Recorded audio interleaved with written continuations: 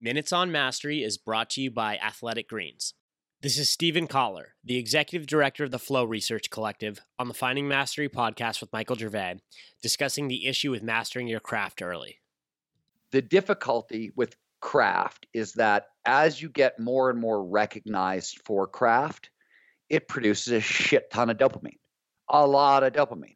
And rule one in high performance, never trust the dopamine, right? You don't trust people who do large amounts of cocaine. You don't trust their judgment, their thinking. Large amounts of dopamine, when you get it from recognition, celebrity, all that stuff, like same drug, can't be trusted. So when people start making decisions from the dopamine without self doing all the hard, like people who have done all the hard self work, the tension you're talking about, right? You've locked that in. The dopamine is not as sticky. It's not as attractive. They don't need the high to validate who they are.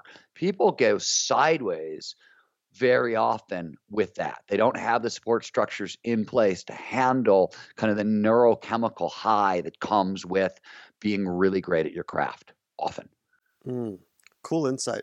And I love, you always take it down to structural levels. Like you think about that a lot. So you could naturally take it there. So what you're saying is that it's easy to get high from brief moments of dopamine hits, whether that is, oh my God, you're so good at what you do, or the loud applause, or the recognition on the street, or the dopamine hit from, flipping through Twitter or social media, whatever's.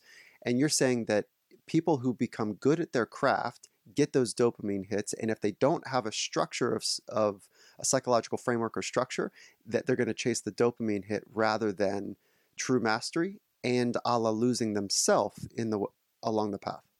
Yeah, you forget. Like what happens is if the self isn't stable enough, you lose sight of the fact that it was the craft that got you there. It was the work that got you there. It was the to-do list executed faithfully day after day for years on end. And so you start skipping steps. You start, and you see this in thought leadership all the time, where like people start out really sound researchers doing really great work and spending years to get towards truth. And then they start getting famous and they want that next big hit. They want to put out the next big book. So the research gets done a little faster and they start cutting corners because they start trusting their own opinions more, because other people keep coming to them going, oh, you so know what you're talking about. You're so smart. The dopamine. You can't trust the dopamine. You got to trust you have to run to your craft at those times. For the full Finding Mastery podcast, head over to findingmastery.net or check us out on Apple Podcasts. And for a special offer from Athletic Greens, head to athleticgreens.com/findingmastery.